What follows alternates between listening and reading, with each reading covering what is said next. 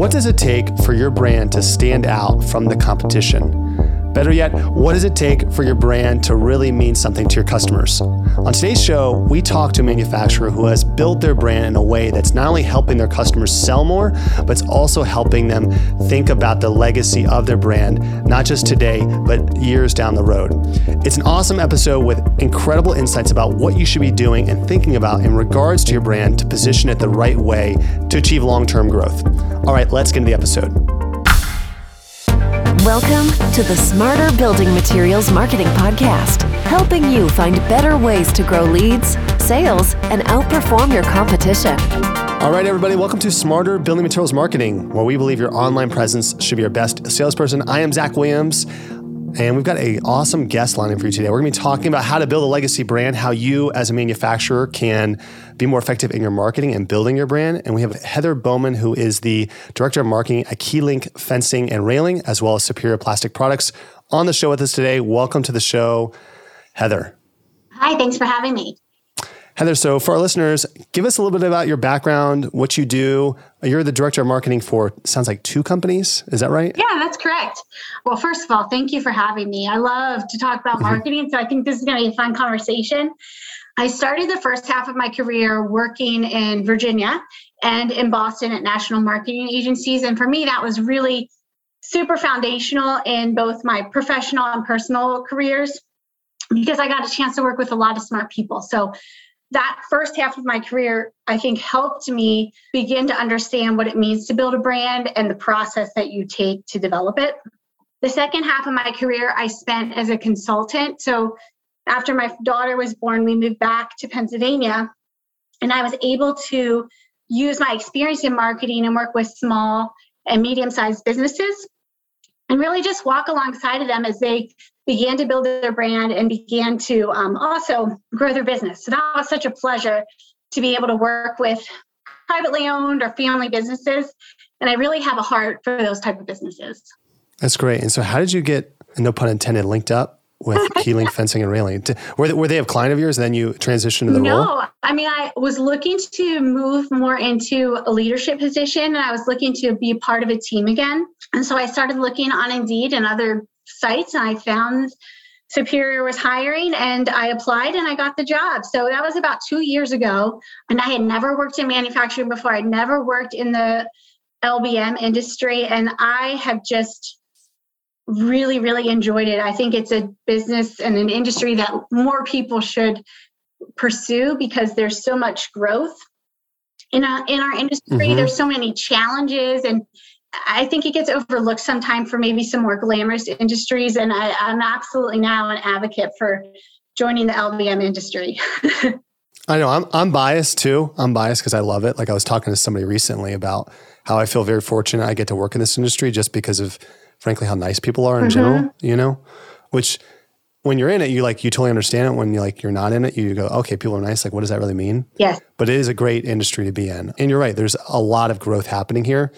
But for our listeners, tell us a little about what you guys sell. So who do you sell and who do you market to? Yeah. So we sell to distributors, and then we also work very strategically down channel. So at the end of the day, the person that's purchasing our product is the homeowner, but we sell through distributors, we sell to dealers, we sell to contractors. But our goal in sales and marketing is to have relationships with everybody in the channel. And we are really working to strengthen those partnerships. This year, we've done a lot of work in that space, but we're really focused on doing that as we continue to grow in 2022. What do we sell, right? Yes.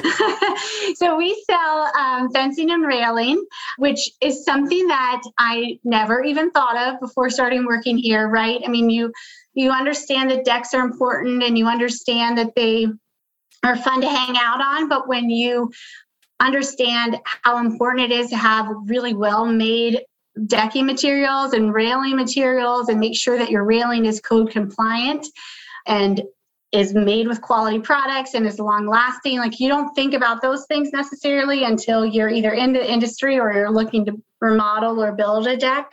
And we joke in marketing, like now whenever we see railing, we just examine it in a way that's kind of weird and sort of like once you see it, you can't unsee it, and you know. Oh, it'll ruin this industry. Will ruin you. You never look at things the same way. Yeah, absolutely. So that's what we sell. The majority of what we do in marketing is focused on railing, but fencing is a significant part of our sales as well.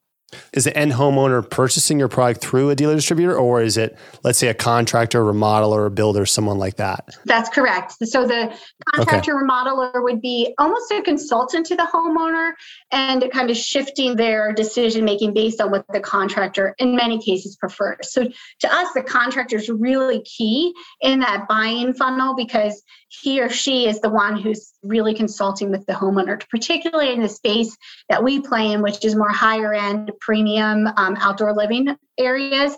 So there is such a partnership between the homeowner and the contractor as they go to just create this living space of the homeowner's dreams. That's great. One thing I want to talk and kind of lead our conversation to is talking about branding.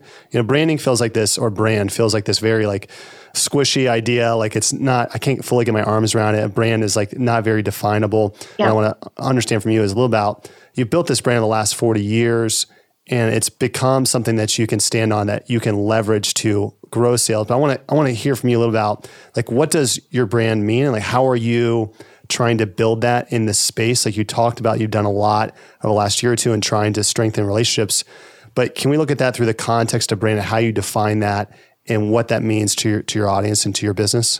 Yes. So about 3 years ago, our leadership team was at a crossroads, right? They were trying to decide what is next for both of these brands. We've taken them to a certain level, but if we want to make this a legacy company, it is a family, both of the brands are family-owned companies that can be around for generations. What are we going to need to do in order to continue to grow in a healthy way and retain employees, attract and recruit people who will be able to get us to the next level?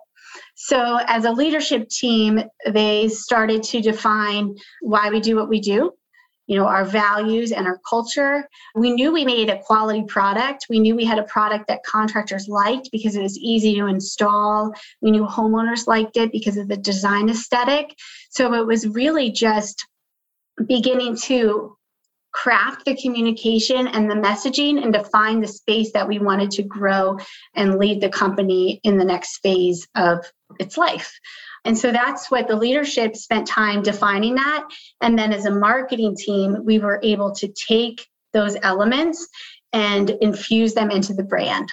And I think that for us, that was so important. And for anybody who's beginning their brand journey, I would really encourage you to either circle back with your leadership team and push them to define those elements, or just be in partnership. If those are defined, then be in partnership with them, because that's, I think, the real key to creating a brand that will last is one that is linked to core values, linked to strategic initiatives versus just, oh, this looks pretty, or I like this today. This is on trend. So let's move the brand in that direction. It really has to be linked to something that is real and authentic. Yeah, I can't remember who said it, but brand I've heard is, I thought this was a great definition, but your brand is what people say about you when you leave the room. And so I love that you're talking about how do you inject culture into your brand, because the culture is the thing that people feel when they talk to your team or talk to a salesperson or they engage with your marketing in any capacity. Is what is your culture and how's that emanated through marketing, sales, communication, customer service, all of that? Yep. How did you all define that? Was there a pivot, or was like hey, we need to double down into what our brand is and then make that an extension into marketing and everything else? Or did you need to clarify who you were at all before you started to do those other things? Yeah, I think that the first step was that leadership clarified who we were. So they defined our why. Like, why do we get up every morning? Well, for our brand, it's to improve people's lives. And that's pretty broad, right? How do you improve somebody's life if you're a railing brand? But we can do that in a lot of ways. We can create a product that makes a beautiful space for people to live in. And we know that that brings health and happiness if you can be outside and be with your friends.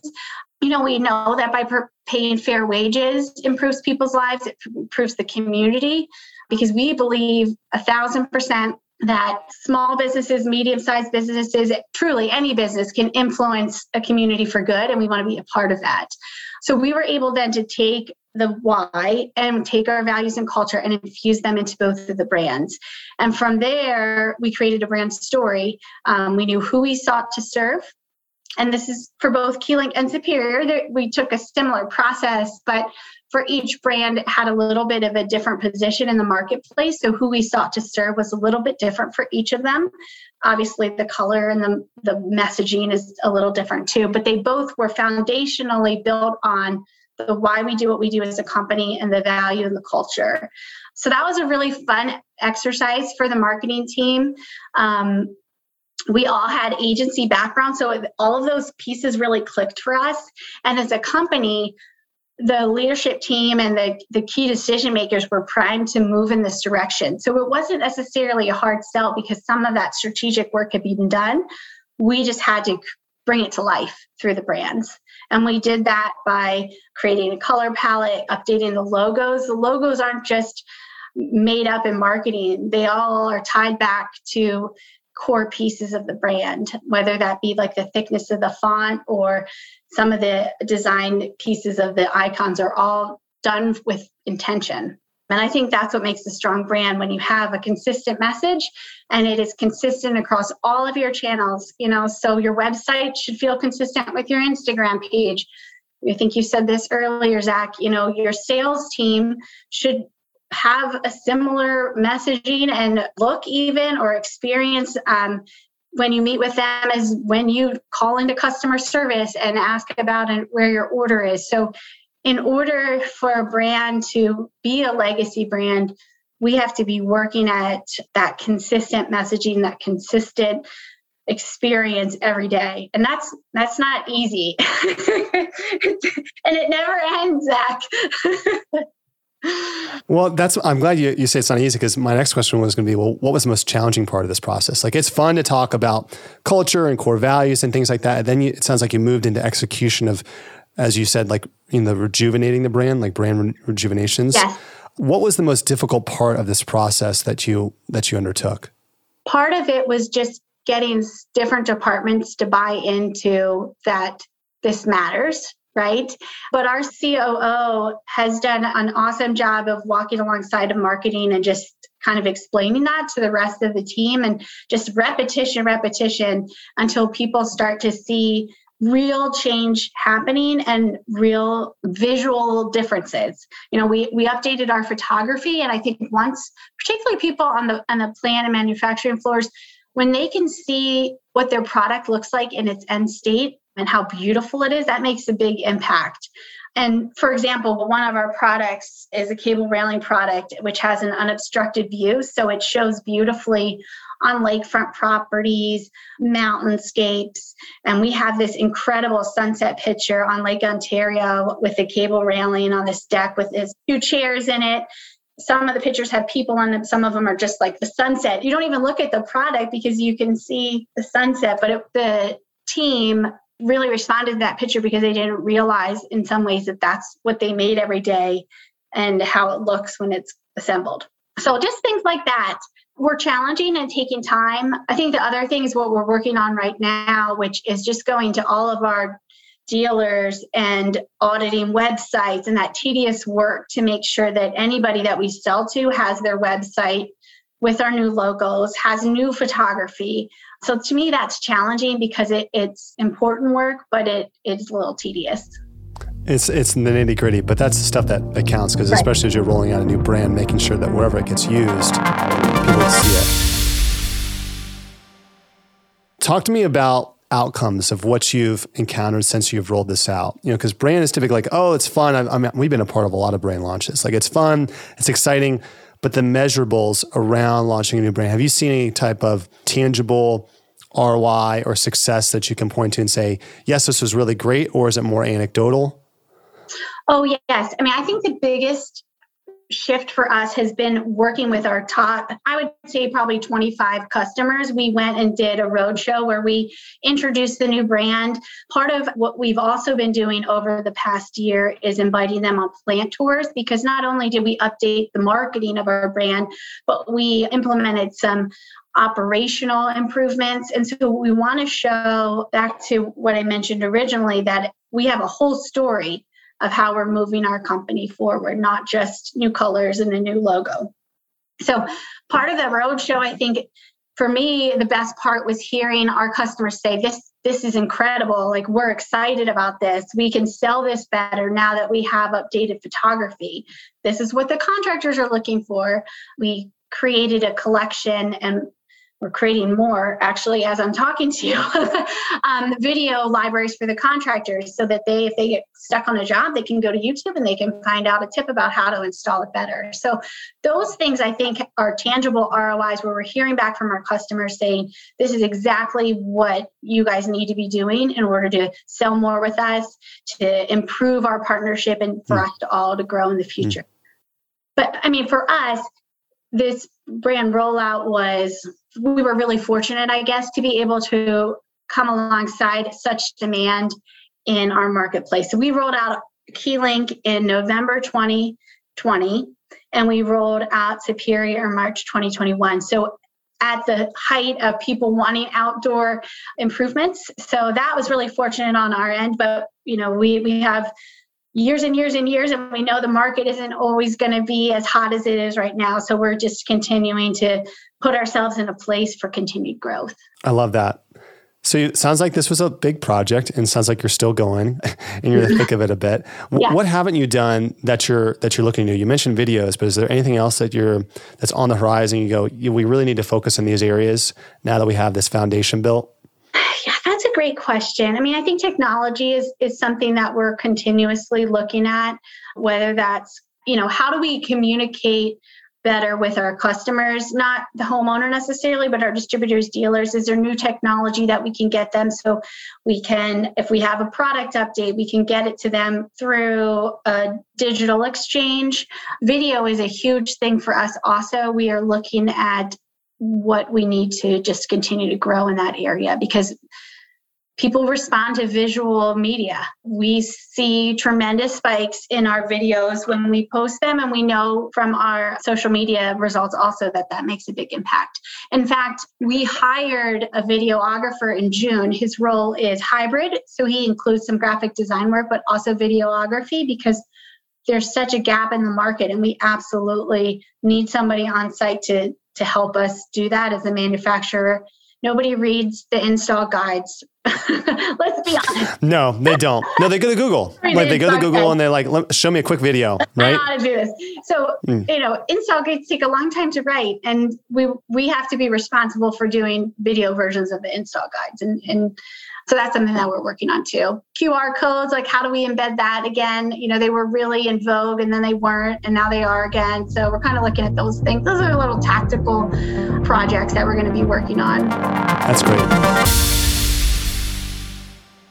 So for our listeners, what advice would you give them if they're saying, hey, I'm looking to build our brand in a way we haven't before, or at least extend it and take it to a level that currently isn't? What advice would you give any of our listeners? Yes, I've been giving that some thought, because when I listen to podcasts, I always like some practical advice to take along with me.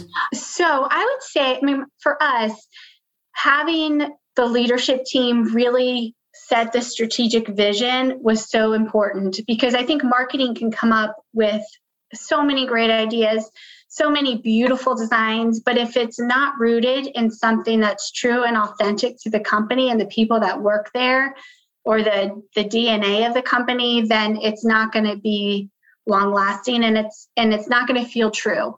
And with all of the choices that we have right now in the world we live in, people gravitate towards things that they can trust.